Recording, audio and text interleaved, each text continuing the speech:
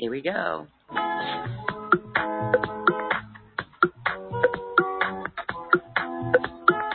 Welcome to another Quantum Conversation, brought to you by AcousticHealth.com. I'm Loren Gailey, and I invite you to sit back as we enter the quantum realm, that space of the greater part of you. It is your connection to infinite possibilities, infinite potential, and infinite mastery. Welcome, everyone. This is a Quantum Conversation with Steve Nobel, who is a spiritual teacher showing us beautiful inspiration on how we can really live in this present moment, transcend all fear, and be a beautiful being of light on this planet. Let's welcome Steve Nobel back to Quantum Conversation. Steve, hello. Thank you for being here. Hi, Lauren. Thank you for having me again. It's been a few months, isn't it? I think last year. Yes, last year. And we actually met in 2016 when you had posted something, and it was just inspirational, comforting words. And that, my friend, makes you a New Earth leader, because now it is time for us to, as we transcend the fear, which that fear program and the Divide and Conquer program feels like it is 555% on high. Yeah. And so now it's time to go within so deeply, to hear that voice so deeply that we know the answers that we know within ourselves, and we have that guidance. So looking out in the world, tell us, it's could be quite hectic. Give us your update right now on how you see things, because this shift is continuing and the awakening is continuing. Yeah, for sure. Well, I did actually write a post on the I call it the Global Pandemonium 2020, and this was just my research and just my kind of revelations. And with that, I thought with the global crisis, I do think that the whole ascension process is going to bring some global crisis, because the world is just continuing doing what it's doing, and sometimes it needs a bit of a shake-up. So this is one of those things. The ascension process itself is essentially a conflict between two paradigms and two ways of seeing and moving through the world. The old paradigm, of course, is still very strong. You know, people are still doing what they're doing, trashing the planet, treating it like how they shouldn't be treating it. And there's, in the West, we've got all the democracies doing what they're doing with kind of manipulation and deceit and persuasion. And in other countries, more tyrannical, they're more arm bending.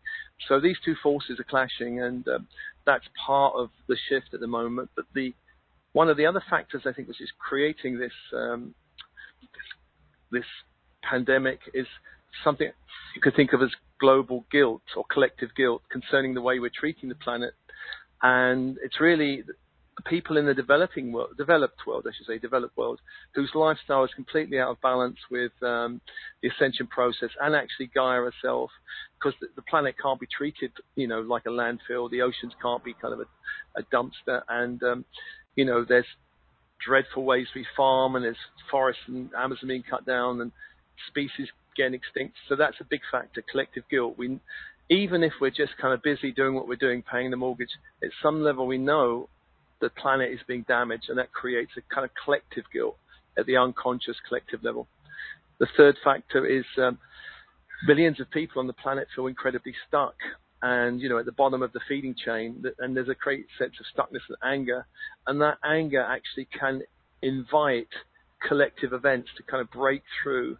So when you've got a few billion people, a couple of billion people who are really struggling, who are really angry, who are absolutely frustrated, but no way of actually changing something, then this can be invoked from, the collective can invoke it. And so we've had disasters such as war, for example.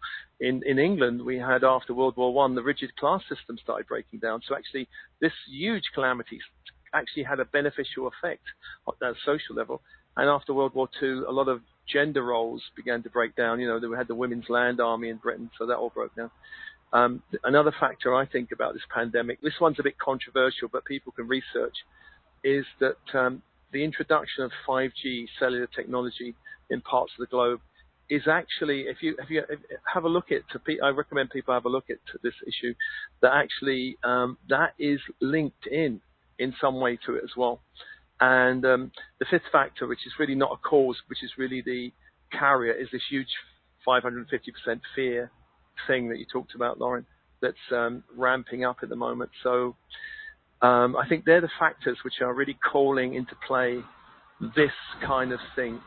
Because as I've probably shared and other teachers have shared, other people have shared, that, it's common knowledge amongst the New Age community that we create our reality. It's been spoken about since the 60s. And most people think of it as a kind of individual level. I create my reality. I'm creating my friends, my opportunities, my possibility, the challenges. But of course, the collective creates at a big level. If you've got millions of people or billions of people focusing on something, that has an impact on the world around us. So these kind of events, of course, are not something that one individual calls up. But if you've got a whole group of people calling stuff up, then, and the world is shifting. We've got storms, we've got fires, we've got all kinds of things. Gaia herself is rebelling against and shaking up things. But also the collective, if it just, I've had a few conversations with people in the 3D world recently, and I just think, oh my God, that the energy that one or two people are putting out, imagine millions of people putting out their energy. What is that doing? We're moving through that. Obviously we don't have to be touched by it, but that is part of the field we're moving through and having to navigate, really. That collective. And I've met a number of people who are really struggling at the moment because, the economy's winding down. I've spoken to a few people. So people in the 3D matrix are really worrying about the effects of this pandemic. It's kind of ramping up their anxieties and fears. And of course, it will eventually produce some changes. We don't know exactly what those changes will be at the moment. But so whatever the source of the pandemic, whether it is people eating bat soup or whether it is something more of a darker nature, the effect will be, I think there'll be some positive social effects. It's not a very elegant way of creating positive global social effects, but, growth is a slap and a hug.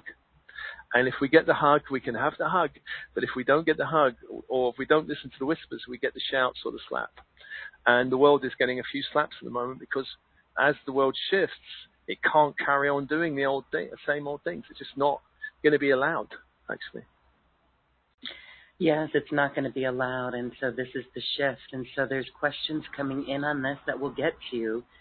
It really is, it just feels like the past life as well, that like there is fear that is within and it's a collective. It also feels like that's on the collective, so that we're, you said it was this global guilt about how we're treating the planet. And global guilt and global anger, yeah. And doing things the same way and all of it. So as we are here, there is a question. There's a question coming in spiritually then. What can we do to help contain the coronavirus? What can we do? Mm-hmm. Well, at this most practical, basic level, so I'm dropping my pen here, so I wrote a post, and at a very practical level, there's a guy called PatrickHolford.com. He's written a great blog on how I think it's vitamin C, zinc, and black elderberry extract are very useful for dealing. So if anybody's got something, just blasting the system of the body with that is a very good way of actually helping our immune system. Mm-hmm. And I can send the link in the chat box if you like. I've heard vitamin C. There's lots of that, but liposomal. Liposomal. Am I saying that right? Liposomal. Liposomal vitamin C. It's like 1,200 milligrams in one tablet, or capsule. Yeah. So I think I've got 1,000 milligrams in what I've got, and I hear that. I think a couple of thousand is okay. Someone said to me that actually some people can take 6,000, and a friend of mine who's in Bali said actually if you do have a treatment there, they actually give you 20,000 milligrams of the shot. So I'm not a nutritionist, so I don't know, but there's a lot of advice around. So check out the kind of advice. There's also that thing of thieves oil, the thieves oil. Yeah. which in the bubonic plague, apparently the story goes, some thieves survived it, and this judge, when they were caught, said, well, I'll give you a lenient sentence if you let me know how you did it. And they created this thieves oil. So again, if people Google thieves oil, they can find it. The 5G thing is a problem, and so that's, I mean, I'm going to do a meditation transmission to neutralize that as far as possible. But I think what people can do energetically is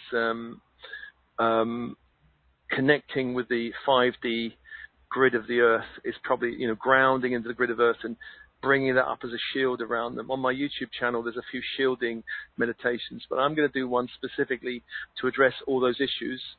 And but I haven't done that yet, but that will happen soon. Okay. Very interesting. I mean, that's very interesting to think about, the fully anchoring onto 5D. This is why we say hold our vision of new earth, no matter what.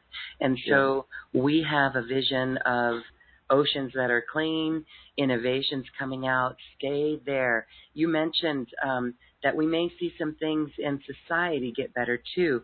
So again, as we hold vision of new earth and you see new systems come about, whether it's online education or businesses that are allowing their employees, there is a whole new world because of our technology today. There's a whole new way that people can do business and do business from home while still being employed. So I think that's going to be something really promising for the world as well. We know that so many people, well, I don't want to say so many people, but I hear from people who actually love working from home. And people are more productive when they can work from home. And so this leads us into our topic about the new 5D miracle flow ethic, because a personal integrity comes about, all right? A personal integrity of us each showing up, knowing our skills and what we have to offer the world, and we show up in a way that maybe it's a 1099 collaboration where instead of being an employee, then we're collaborating with people in that way. So there's new jobs and new collaboration.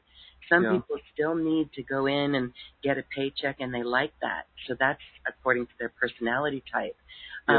So when we're talking about this topic today, embracing the new 5D miracle flow ethic, that is the new earth flow. So before we get there, let's talk about another aspect of the spiritual aspect that we can bring this world virus. And I think it's this fear within us. So can you share first transcending the fear? We really do have to take a look at it, because I would be willing to say that so many of us are empathic and that we are feeling the collective. Yeah. So that's a big problem. Yeah. So every starseed, I don't know if I need to really explain starseeds. I guess most people know the term now. Starseeds are basically a bit different from people who've been trapped in the reincarnational cycle on the Earth.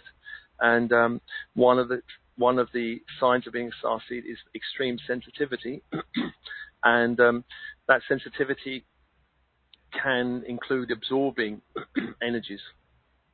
And so when the collective, and at the moment you've got millions of people beaming out fear, and starseeds will feel it, and they may not even know they're feeling it until they're aware of, do you know that the collective is sending waves of fear out at the moment, and you're probably absorbing it? So the awareness at one level is good. And then another level would be, well, how do I get rid of it? And so energy which is absorbed into the body is absorbed into the cells, the bones, the blood, the organs and systems. So there are meditations where, even at the most basic one, a waterfall of light type of thing, they're the most basic kind of meditations, where you imagine standing under a waterfall and releasing anything stuck in your body. I mean, all the meditations on my channel usually start off with this basic way of working with energy, which is inviting energy in the body on the in-breath, because we are connected to the universe. So we're connected to the stars, the sun, and the ascending grid of the earth itself, bringing in energy, and on the out-breath, releasing energy that doesn't serve us. And so intention, and the job is done by our unconscious mind. So the unconscious mind keeps the heart going and the eyes expand, in the light, and keeping our body humidity going and all that, and also storing fat here and there. The body, the unconscious mind knows that, okay, we have some foreign energies here, and we can release it. And so we ask the unconscious mind, please release these lower energies. And lower energies, meaning the angers, the fears, the anxieties of the collective, and allow more of my own higher light in my body. So we have to get the unconscious mind on board. At the beginning, it goes, what? And eventually we train it to go, okay, we're breathing in light, we're releasing the lower, and eventually it does it. It needs to learn by repetition. So any major event, and this one, of course, is touching the whole Western world, well, many countries. And I think it's every human, isn't it? Yeah, well, some countries like Italy shut down. An awareness that touches every heart, maybe. Yeah, I think some countries watching the media. Some countries are more in fear at the moment, So I guess America or Britain, the whole craziness in Britain is toilet rolls are being. I mean, why buy? I don't know why this panic buying of toilet rolls. It's really crazy. They don't have bidets yet? No, I'm just kidding. Okay. No, it's very strange. I mean, you think people would buy pasta or something to stock up, but it's all the toilet rolls for some reason. So the fear, I mean, Italy's shutting down. Some countries are less affected. England's less affected. I'm not quite sure how badly America's affected, but some areas are. But the fear around the global economy slowing down and about, I think in the collective unconscious as well is the memories of things like the bubonic plague and the Spanish flu where millions of people died. And so there is this collective fear, and they may not even know why they're afraid. And so we were talking about this just today. Could this be past lives? People have been having dreams that they died in the plague. And this could be part of the fear as well, right? This is like, it feels like it's a group, it's a giant collective clearing. Yeah. Well, that energy will be in other lifetimes. It'll also be in the ancestral lines. Mm-hmm. So we've got ancestral lines that go back into infinity, you could say, back to, thousands and hundreds of thousands of years. Then we've passed through different times of plague. Plagues have arisen in history at different times. So the Black Death is the most scariest for Europeans, I guess. That was it was in the 1400s, I think. So the ancestral lines and also other lifetimes we've had. So there's these two streams coming in that we have to learn to neutralize. And again, on my YouTube channel, there's a bloodline meditation process which helps clear the mother line, father line of general energies. So the more we're aware, because when we start waking up, we're not really appreciating all these streams of energy that we're immersed in the kind of collective field. We've got our own personal reality stuff going on in our field. We've got other lifetimes which start coming online when we wake up. The more we wake up along the path, the more these come online, the good ones, the lovely ones, and the challenging ones. And so where they may be dormant for a while, you might have so I'm pretty sure I've been killed a few times for speaking my truth, and I remember at least once being burned alive, that kind of thing. And so when I'm asleep, I don't remember those things. But when you start waking up, these things start spontaneously coming back, or you might get at workshops. But then there's the bloodlines, which is really important. That I think in the Western world, we're taught to be individuals. I've got my coach, I've got my personal trainer, but we're connected to this huge bloodline. And I think in some countries, those bloodlines are really much, you can feel them on the surface. When I go to Slovenia or visit these families, that you can see their ancestors on the walls, But in the West, we kind of just got, I know my grandparents, but not beyond that. I don't know what happened to them. So those lines do affect us, and they're very important to work with, actually. Yeah. So collective fear, shifting the fear. But there's also this collective guilt and this collective anger that's going on. And the fear is the transmitter, but the guilt and the anger are generating this whole collective problem at the moment. And in the Western world, we're too busy paying the mortgage and dropping the kids off at school to even think about that. So most people are unaware of it. It's all happening under the surface. But starseeds who are more conscious, more aware, are the kind of pressure valves for the collective, and they're feeling it. So they're feeling it, but they're also the alchemists, and they know how to transform it when they start waking up. It's important to know how to transform energies and release energies. Not just be aware, I'm feeling anxiety. Well, what do we do with it? Transform it. Don't just leave it in your body. It's a skill we learn to, most of us have to learn. Otherwise we get swamped by energies, our mother's anxiety or our father's anger or whatever it is. We have to learn to purge. We have to learn to dissolve the cords and create space between us and people who are really resonating at a very low frequency, but still retain empathy. I mean, I do actually read the newspapers almost daily just to check in what's happening in the collective. Not that I'm buying in with those stories, but I just want to see what other stories being pumped out there. Yeah, I peek at it too. Yeah. And it's interesting to see how it definitely brings the vibe down. And as a journalist, just myself, seeing the way that today's media uses certain words that are just, they incite fear. Yeah. Buy newspapers. I suppose people, don't they say blood cells in the media newspaper business, something like that? I know in England they say blood cells. If it bleeds, it leads. Yes, if it bleeds, it leads. So okay, yeah. All right. So we are immaculate with our vibration. That's what you're saying, is that we can be immaculate with our vibration. Yeah. And as students of this in this world of metaphysics and working on ourselves, connecting with our higher self for the information. I think that's where people are realizing these are past lives. When they go within, they're like, wow, that's a past life. Or it's the ancestral bloodline. That's the importance of going within.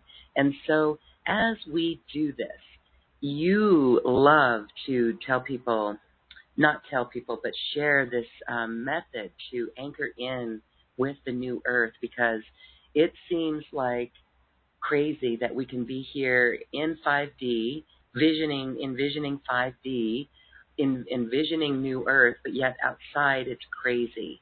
So again, the immaculate responsibility for our vibration. So when you're talking about embracing the new 5D miracle flow ethic, that's really what we're talking about here.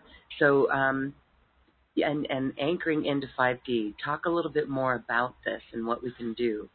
Well, it's good to know, I think, first of all, we're straddling two timelines. A lot of people are straddling two timelines. Increasingly, starseeds are getting off the old one and are stepping on the new one, which is the New Earth timeline.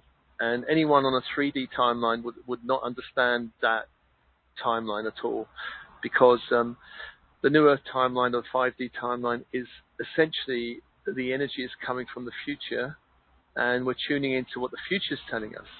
And it's almost like the energy is resonating from the future. Now, someone embedded in 3D would go, well, that doesn't make sense because it hasn't happened yet. The past has happened, and I'm informed by the past. Mm-hmm. But increasingly, we're finding that being informed by the past really doesn't work in any shape or form. I mean, yes, we can learn from the past, but to be informed by it. So an example on a very personal level would be my parents tried to impart their values onto me. This is what they learned from their parents and blah, blah, blah. And it didn't work. I mean, so the flow ethic is the opposite of the old work ethic, which is the old Protestant work ethic, which in America, and America is the capital of it, puritanical, Calvinistic work ethic. So I thought Britain was really bad, but when I come to America, it's like, you guys don't rest. It's like constant movement and constant work and hardly any holidays, and we've got to keep going, we've got to produce, and it's like, it seems almost sacrilegious to rest or do nothing. And when people leave the matrix, and start their own business, we hear this a lot. I work and hear it a lot. I had it myself. There's a lot of guilt about taking time to go exercise or building that into your day, because there's belief systems that if you're not doing something, you're not making money, right? Yeah. So that's a whole shift as well. You're right. Yeah, that's deep. Many BS belief systems there.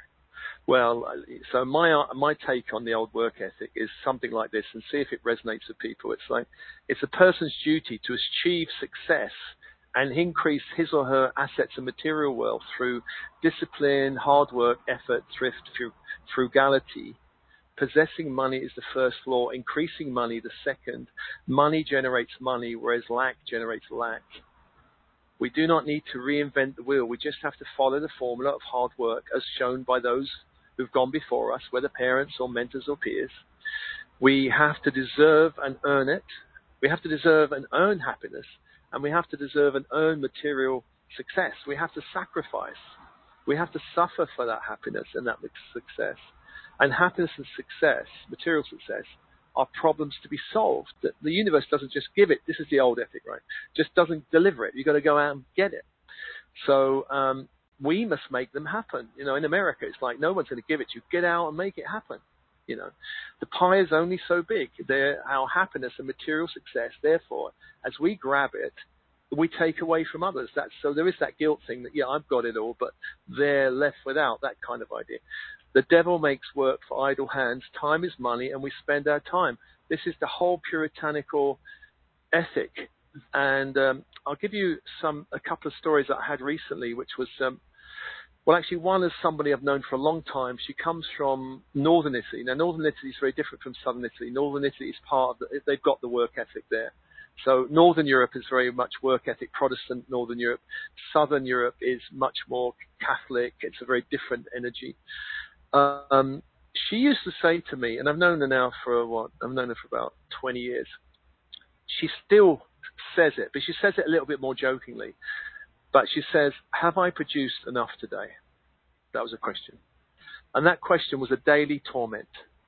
And I used to sit and listen once a week to the daily torment. And you see that the idea of producing is like, if you're an employee in a big corporation, you have to look busy. You have to be paper shuffling. It doesn't matter if you've got nothing worthwhile to do. Look busy. Do something. That's probably why they don't want you to work at home, because they can't see you working. Yeah. All they can do is look at the results. Look at, are you being effective? Are you being efficient? Not how much. Are you getting your project done? Right? Yes. Yeah. Yes. So when I became when I became a director of this company, Alternatives, presenting spiritual authors, I did two things there, which I think it sounds very simple, but really it was to counter this old nonsense that even was a little bit happening in that organization. The first one was we had to have tea twice a day, morning once, afternoon once, and in that time we checked in how we're doing emotionally, how we're feeling, and if there are any issues that are going on, they would come to the surface. But also in that time, it was a creative time to produce what would we love to create. Mm-hmm. So that was that time. And the other thing I did was say, if we don't feel joyful about it, let's not put it on. It doesn't matter if they're a celebrity. It doesn't matter if they get a big audience. If we don't like them, if we think they're crass, and we have had one or two, I do remember one or two, we don't have them back. That changed the whole vibe of the organization, you know, because, excuse me, I've got a cough I've got a thingy in my throat. Let me, good old frog. Yes. Excuse me. I'm going to take a sip. Well, it's beautiful because this is what is creating the change, and this is the newness. There's new work, new collaboration coming, and it's all part of this. Well, one thing I found in like coaching clients is that the 3D matrix does not like starseeds, and the corporate world really don't like the 3D matrix. No, and they're getting ejected. I've got a few clients who are being kicked out. Yeah. And so it causes a bit of anxiety that basically, energetically, they're not aligned with big corporations. They can do it for a while, but small corporation or working for themselves much better, or freelancing is much better. Mm-hmm. So I tell you a conversation I had with someone. The mother was a starseed and the son not. And she said, will you have a chat with my son? Well, I thought, oh, well, okay. Oh, my God, that conversation was so challenging. It was all about the past. It was all about confusion.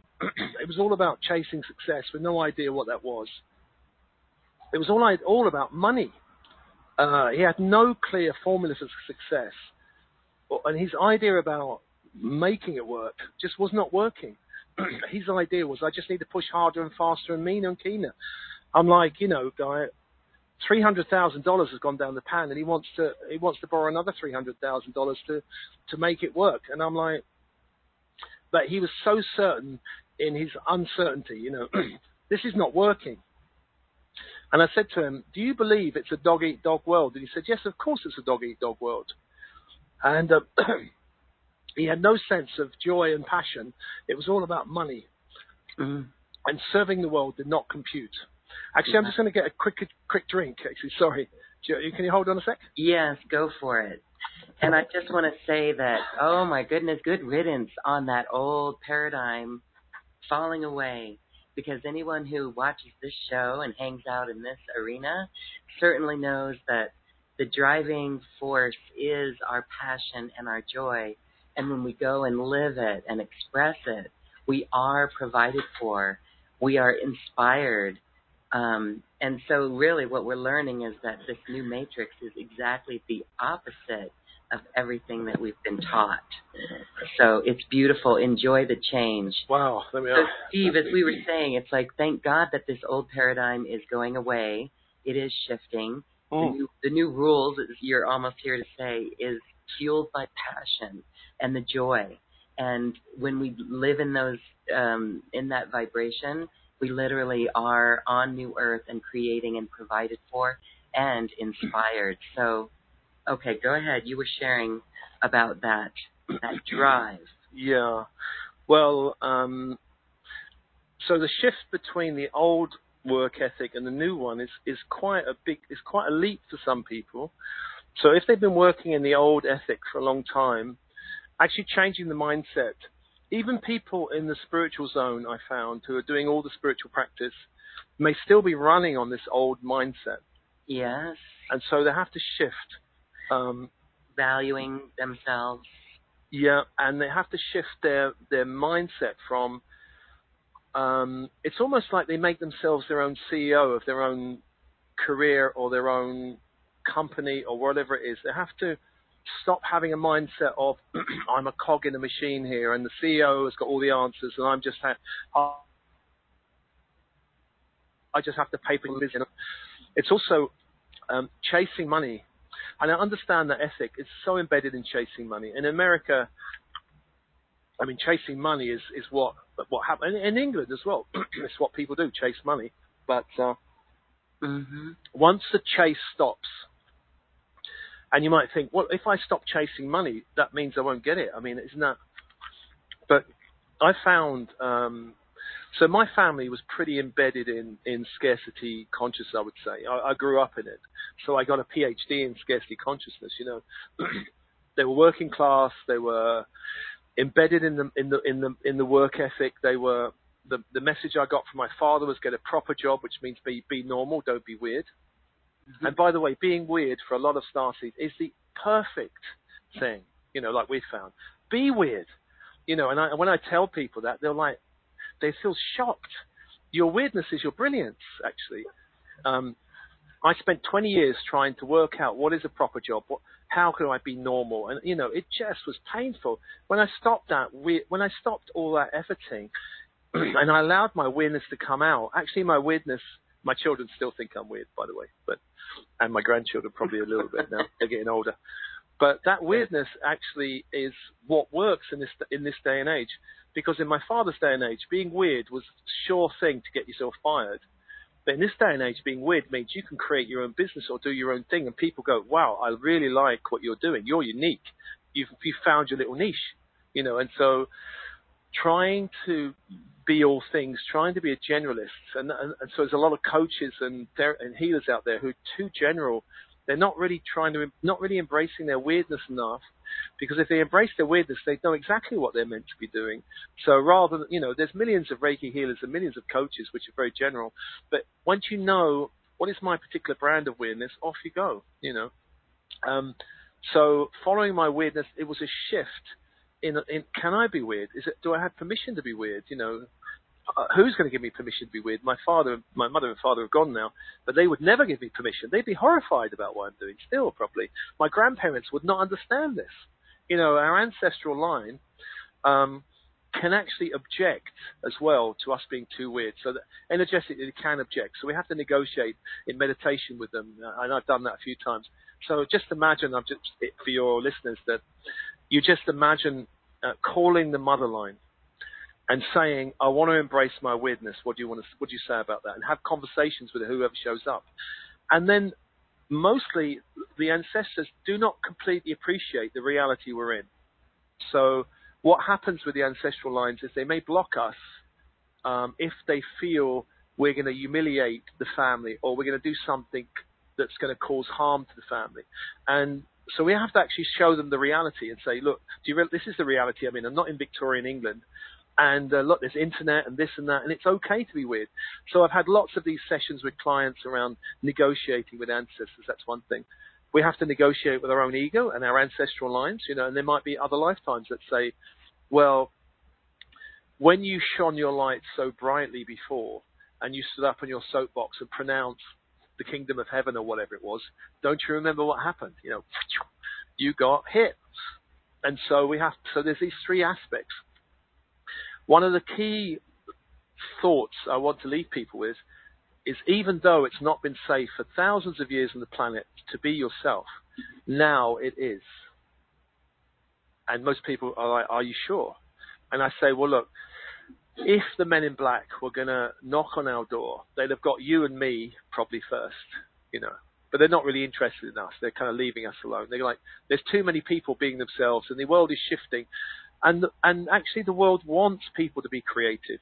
I saw a very, you could say 3D documentary on Netflix called about Instagram. And it was really interesting because they followed 4 people on Instagram that had millions of followers, and all of them were completely weird in their own way. And some of their weirdness I didn't really agree with because it's very gross, I thought. But hey, so even at a 3D level, it's working. So follow your weirdness. Don't chase the money. Allow your weirdness to attract it. And there is a gap from like being an employee to running your own business, for example, or doing your own freelancing. But you'll find that the more people know exactly what you're offering and really love what you're doing, I'm finding that not having a proper job is so rewarding financially. But it took me a long time to get, because you have to be comfortable with being uncomfortable all of the time. And eventually that uncomfortability can become exciting. So it's like, forget the 9-to-5 job. My grandfather got a gold watch for 40 years service. I mean, forget all that. We're not in that world anymore. No. That's no security there. And I went into banking because my grandmother said, get a secure job. But really, the banking world now, they're being laid off in London, so there's none of that. I'm more secure now being in my flowing out there zone than I ever was, really. And that's much more fun. So let me just tell you what I think the new work ethic is. And when we learn what's really important, we learn to ditch the dreams and values and judgments of others. That's important because we're learning that doesn't work. When we stop chasing money, then we learn that money is fuel for the journey, not the object of the journey. Then things shift. We have to learn the power of cooperation. I mean, this is a cooperation, right? Me coming on your show, which I'm very grateful for, and there is healthy competition that can help us excel in what we choose to do. But healthy competition does not involve envy or jealousy. It involves appreciation and inspiration. Because if someone's excelling in their field, they can become a great inspiration for us. Like when I was at Alternatives, I heard hundreds of authors, and all in this kind of field, and they never went, oh well, there's so many, and I've heard people say this, there's so many people doing it already, how can I even do it? But even though there are thousands of people doing what I'm doing across the planet, I'm doing it in my way, you're doing it in your way. And so we can learn from others. We don't have to reinvent the wheel. I've listened to people like Wayne Dyer. I sat in a Wayne Dyer talk 20 years ago, and I was so moved by his presentation. I thought, that guy is so inspiring, and he helped me understand something about the power of presentation. So I've learned a lot from a lot of people. So allow them to teach us, really. But the miracle flow ethic says something like this. It says something like, we live in a magical universe where we create our reality from the inside out. Everything is energy, and energy is directed by consciousness. Our focus determines our reality. Our stories, beliefs, habitual thinking determines our reality. Our life scripts determine our reality. The strength of our connection to spirit determines our reality. Our ability to raise and maintain a high vibration determines our reality.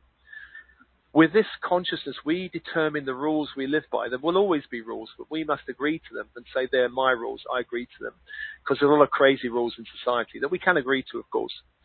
There are no limits or conditions imposed by the universe on our happiness or on our success, other than we follow our heart and the still voice of spirit within. There are no limits or conditions. A society puts plenty of limits and conditions, and even spiritual teachers can put limits and conditions, I have to say. So one thing I would say is, don't let anything I say put any kind of limit on you. Because I remember I had a limit with a spiritual teacher, that when this person is so amazing and wonderful that I could never be more than them or go beyond them. And so I've noticed in a lot of spiritual teaching zones that students do not feel they can go beyond the teacher or beyond the author or beyond the presenter. But you have full permission to go beyond anything I say. And many of you will, and fantastic, When I'm gone, you should be sailing out there. Even when I'm here, you should be going well past me. And I've noticed some teachers struggle with that. I remember a story of this ashram where this enlightened teacher was talking, and suddenly one of the guys woke up and was like suddenly awake. And you can guess what happened to him. They threw him out. There's only room for one guru in this ashram. Out you go, mate. So that can happen, So there could be limits, or you get ejected. You can't go beyond the teacher. With this consciousness, our value, strengths, gifts, dreams determine and define our happiness and success. It's important that we do define what happiness and success is for ourselves, really, not let others define, not let parents define it. That's the worst thing, With this consciousness, our time on earth becomes precious, because time is the one resource that's actually finite in our life. Not in our soul's journey, but in this lifetime. We may have 100 years, we may have 150 years. I don't want to put a limit on anyone, but whatever that is, because I think our lifespan can change. We may not just live to 100. We may live more than that, but it's finite. Unless you've learned the art of, thrice great Hermes, that he could make himself immortal for 200,000 years. But most of us haven't learned that secret yet. So we do have a finite time. So we can choose to use our time well rather than selling our time, which is the old thing. I've got to sell my time to get by, and I resent selling my time, and I don't like selling my time, and I'm not even liking what I'm doing, but as long as it pays me, I'll do it. That mindset goes, really. It shifts.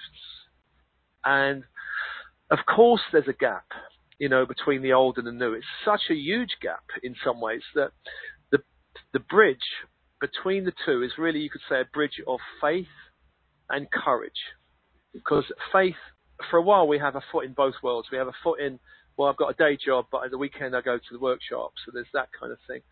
But eventually we might step more into the 5D will call us. So I remember it called me. I had a foot in both worlds in the the late 90s, actually. So I was doing all the spiritual work in the 90s. Only my job was a 3D job. And then eventually that went. And I had to follow my heart and follow the journey and have faith and listen to guidance and follow my intuition. It was a powerful journey of, my intuition is guiding me on this journey. Actually, there are beings interested in my journey that can help me, my higher self and other beings.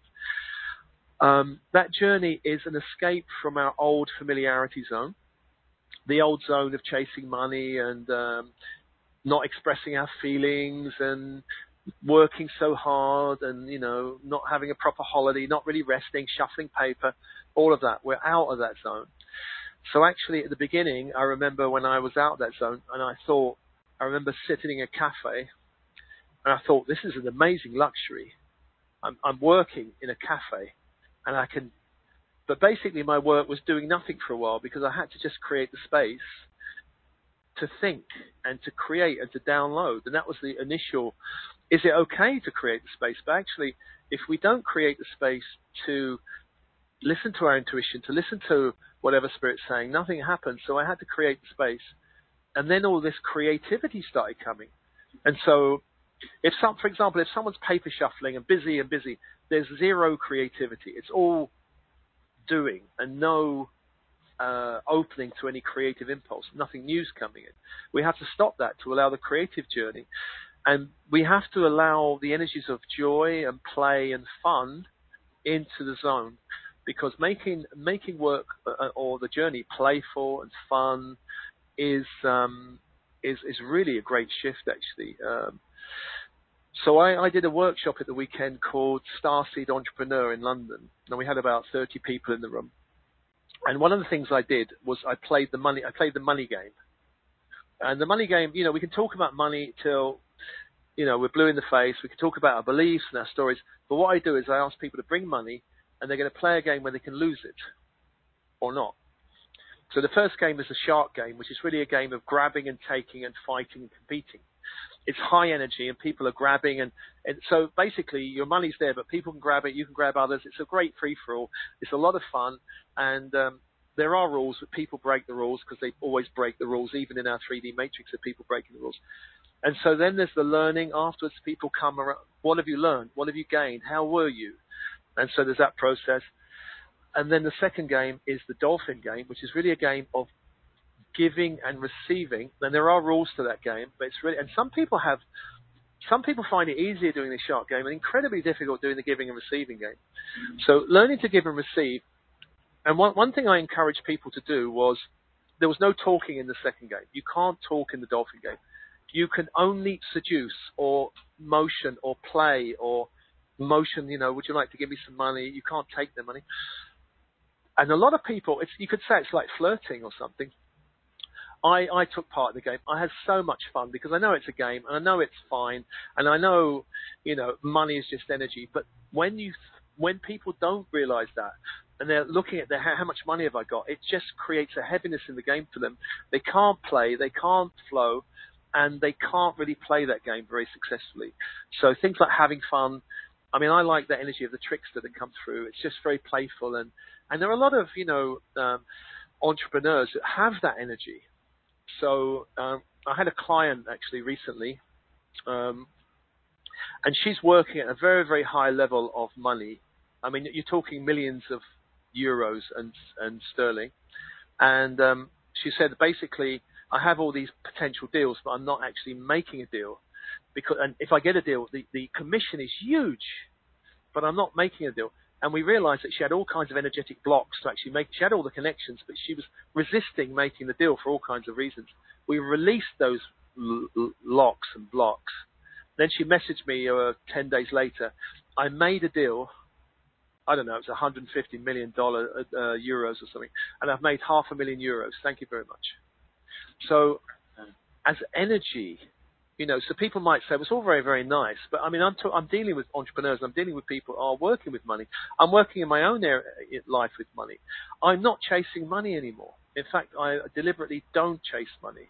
And I find that rather than repelling money, money tends to flow in a way I've not experienced before this last 3 years, let's say. The last 3 years, I've experienced money flowing in a very different way than before.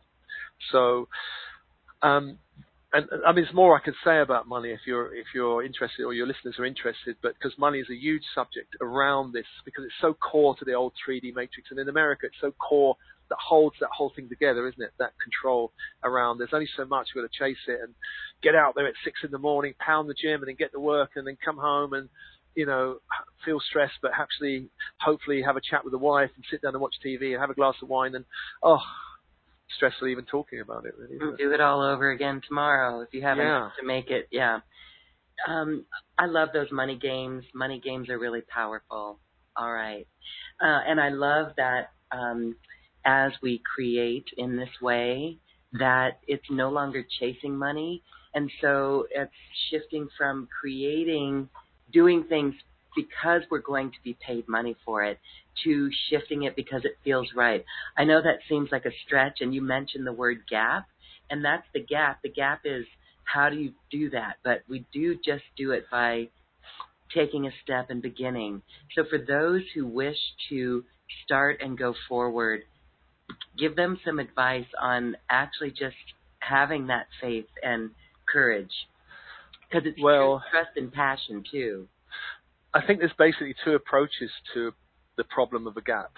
Yes. So imagine if you're walking through the forest, and then the forest clears and you come to the edge of a cliff and there's a great chasm. and on the other side is where you want to go, but there's a chasm there. There's a couple of ways of dealing with it. And most people do it there's two ways of dealing with that in life. We've come, let's say someone's in the corporate world, I can't do this anymore, or someone's in some other situation, I can't do this anymore. What do I do? The two approaches, one, a leap of faith, where, I'm meditating and I get the impression, okay, it's the right time. I'm going to leap off into the void and the universe will catch me. As long as the timing's right, it's a bumpier ride that way, but the universe can catch you. It's what I did in the 90s when I left. I resigned not knowing where I'm going. Just I had the feeling, I asked the universe and they gave me the sign and I left. So, and that was an interesting 18-month journey, a bit bumpy. I learned a lot, but then after 18 months, I was in exactly the right time, the right position to step into that directorship role. It was almost one of those things, the universe knew the timing and I had to wait and it said go. And I went, and it worked out perfectly. But the other way people can do it is having a more strategic, planned exit. And some people probably need that for their own ego's sanity, So you can, for example, go part-time or plan your exit from the corporate world in a much more measured way. And I've had one or two people that coaching clients have done that. They've planned it. They've planned their exit in a very clever way.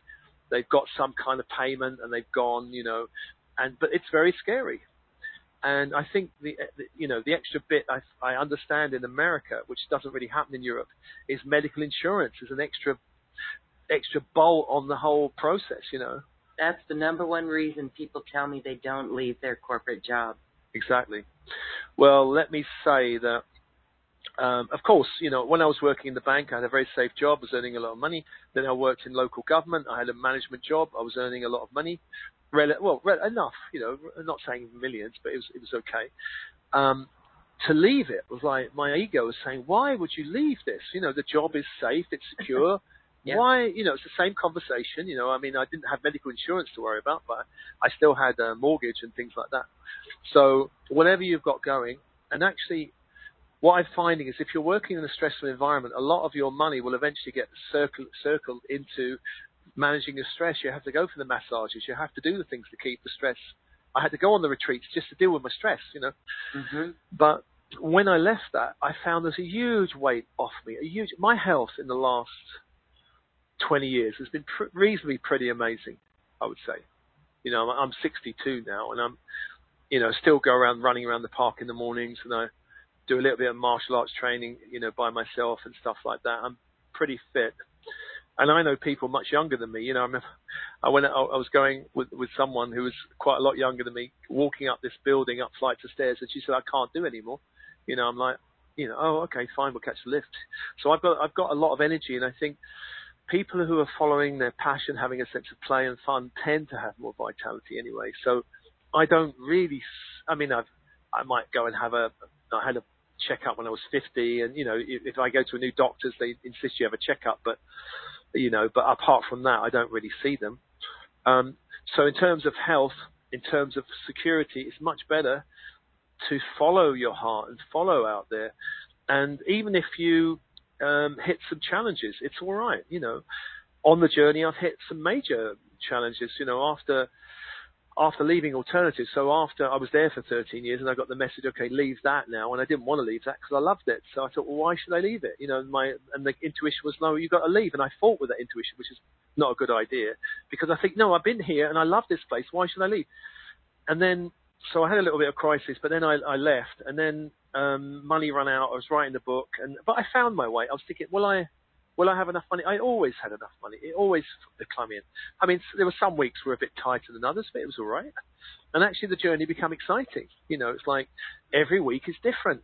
If you're doing a 9 to 5, every week is pretty much the same. And even I've met some entrepreneurs who run businesses, their heart's not really in it. Every week's the same.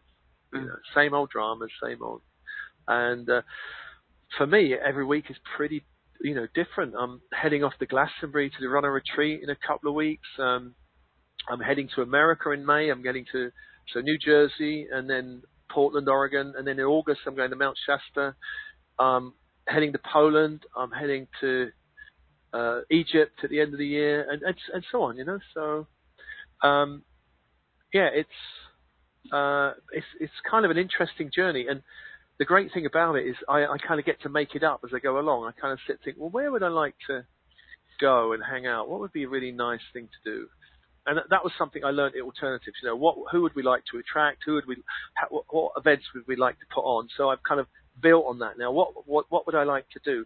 And that's a muscle I've had to build over time, because at the beginning it's a bit like, can I do this? But eventually the muscle gets built, the confidence, you could say, and confidence comes in doing. It's not really a fixed thing we inject in ourselves, but the more we do it, the more we face our challenges, the more we become more resourceful and find out I'm a resourceful being, you know, and our sense of resourcefulness doesn't just come from this lifetime, it comes from other lifetimes, you know. So I had a healer in the early 90s when I was starting out on the journey say to me, she got a pendulum out and she did a swinging thing and she went, oh yeah, you were a high priestess in Atlantis, you were so-and-so in Egypt. And I listened to that thinking, well, if that's all true, I've got huge resources, and that's true for everyone, I think. Mm-hmm. You know, we've got these resources in us, but we just don't know what they are. And this idea of inner potential, if you're doing a 9-to-5 job, if you're stuck in a kind of familiarity zone and the old work ethic, then your inner potential is unrealized. We don't know. You could be in a factory making widgets or paper shuffling, and you could be a brilliant poet, a brilliant dancer, a brilliant writer, a brilliant coach, a brilliant speaker, and you'll never know, actually. So that's the thing about the journey. It forces us to dig deep and find what's really in us that wants to come out. So that's another part of the shift. And, you know, most people have got no awareness of their true gifts until they get on the path, you know. When you were a journalist, I bet you didn't know you could do what you're doing now. It's all like, wow, I can do this and I can create this business and do this kind of stuff and sell that kind of stuff and make this up. It's an ongoing journey. It's an ongoing journey. And, you know, in my own life, it was something where since I was a little girl, I wanted to be that journalist. And when I got into that world, I was, wow, not enough time to even eat lunch during the day. And then you have to put on makeup and go in front of a camera. And it was really looking at other people's business and then repeating the same stories over and over. And so, you know, in my life, and it seems like in this journey for everyone, as we make our way to the great new work ahead, the great new service work for all of us following our joy and passion, we take that inventory, right? We take that inventory of our unique skills, and that does take us inward in a new way, and it does take us through the Akashic records into past lives that our higher self shows us of these skills and these talents. And then that's where it comes into just stepping and doing things that we love. We just begin doing what we love. And as you said, because you've created that space and carved out that time, the inspiration comes. Your creativity came to you. It's like releasing that baggage, and it comes. So this is so promising and so hopeful. And I hope that everyone is feeling this. I'm getting goosebumps as we can see the new earth. We can see the new world, the new collaboration out there. You mentioned competition, and I just don't see that anymore. I actually have transcended, because being in the journalist world, that was embedded in us, competition, getting the scoop, right? Yeah. And I've actually seen how we can all work together and actually make a greater, stronger platform by coming together and working in new ways. And the technology today is here to support us, and I just find that so beautiful and promising. So again, another reason why we always say to keep your vision, hold your vision of New Earth, create that vision and go for it. So I am really excited here. I think it's beautiful. I think it's really great. So thank you for sharing on your new 5D Miracle Flow ethic. There is a way that people can work with you. This is really wonderful because you are a wonderful teacher and a wonderful coach. I'm going to share my screen here because we're about ready to go into an after party on Zoom with you. And the after party on Zoom, you can go get a single ticket into this, or you can come along and purchase one of Steve's special offer options. Steve has some courses that he's done that take you deeper into what we've been talking about today. This is actually 5D light technology. So, Steve, share with us a little bit about your courses in this offer.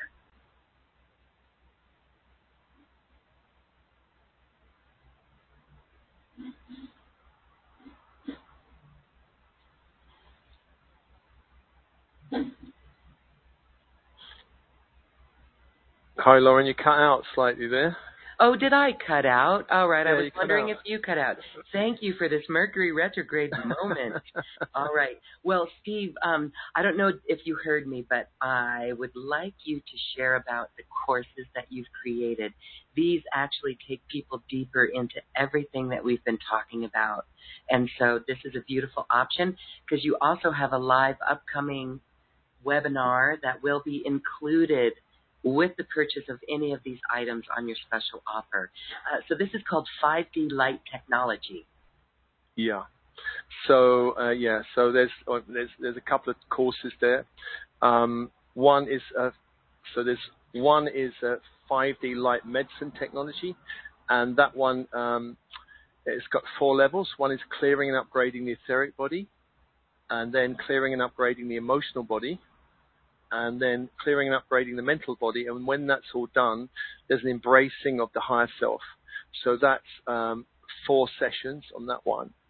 And the stepping into 5D Light Mastery has got 7 levels. It's got foundation, and then there's healing the ego, clearing timelines, expanding your divine light, connecting with unseen friends, becoming the dreamer, and high frequency living. So they're the 2 courses. 5D Light Medicine Technology and 5D Light Mastery. Yeah. Yeah. Yeah. Okay. And yeah. So I know there's some extra bits being bolted on to that. Lauren, do you want to mention those? Yes, there's an extra bit being bolted on to that. And so Steve has an upcoming event on April 9th, and that will be included. That's available for purchase on its own as well, but we are including it with any of these items on Steve's special offer. So it's really a great savings because it's like an extra bonus program that is included for the price of just one of those. So those are really good. Thank you so much for that. We are going to be with Steve in our after party, and our after party is a way for us to just connect with you, each of you who wish to share and connect with like-hearted beings. We have a membership available, but we have single tickets as well, and you can just pop in and say hey to Steve. You can ask, you can laugh, and you can share. This is where we come together and support one another and know that we are safe in this venture. You know, we may have lives that we remember being killed for speaking our truth, but as you said, Steve, we are safe now, and this is really where we share those experiences with one another. So you can get Steve's special offer, because again, if you purchase any of his special offer items, you'll get a ticket into today's Zoom after party as well. And it's fun, so we invite everyone to join us. So thank you for that, Steve. Quick link to your special offer is bit.ly/QCSteve.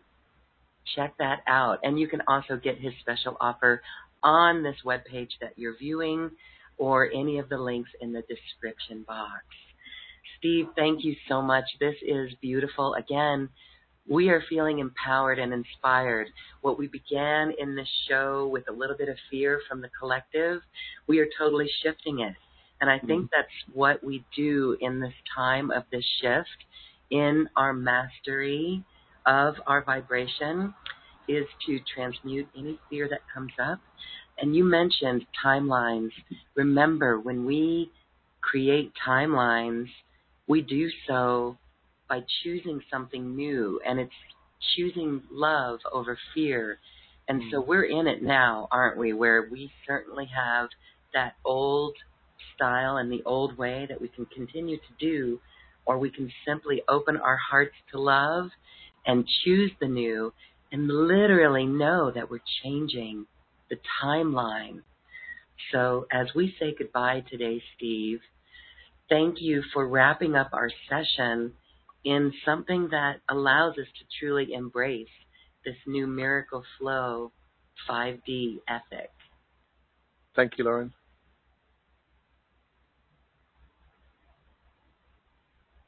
Beautiful.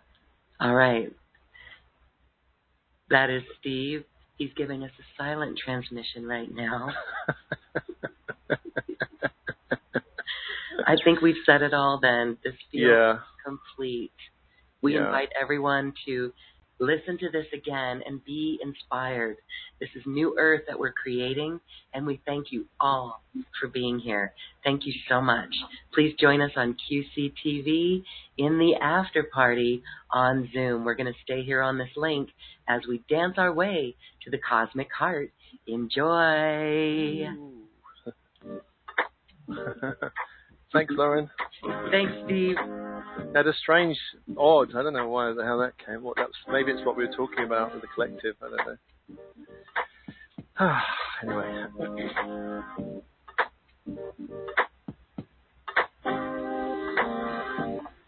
Bye, everyone.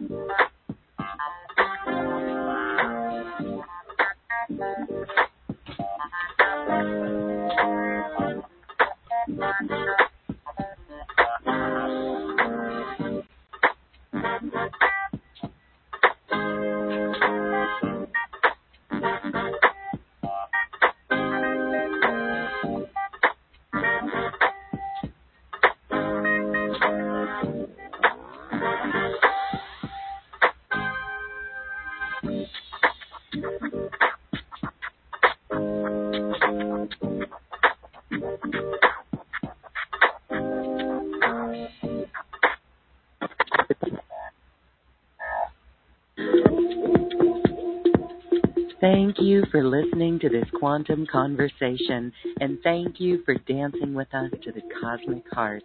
As we raise our own vibration, we raise the vibration of the planet.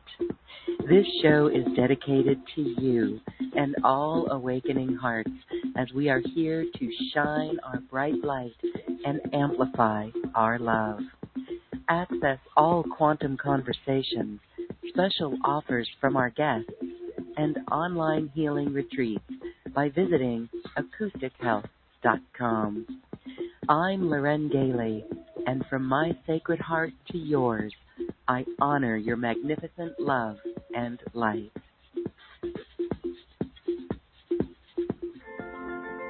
We leave you now with music from the universe. Music literally created by the universe as musical notes were assigned to mathematical equations. The result is this beautiful music available at acoustichealth.com. Namaste.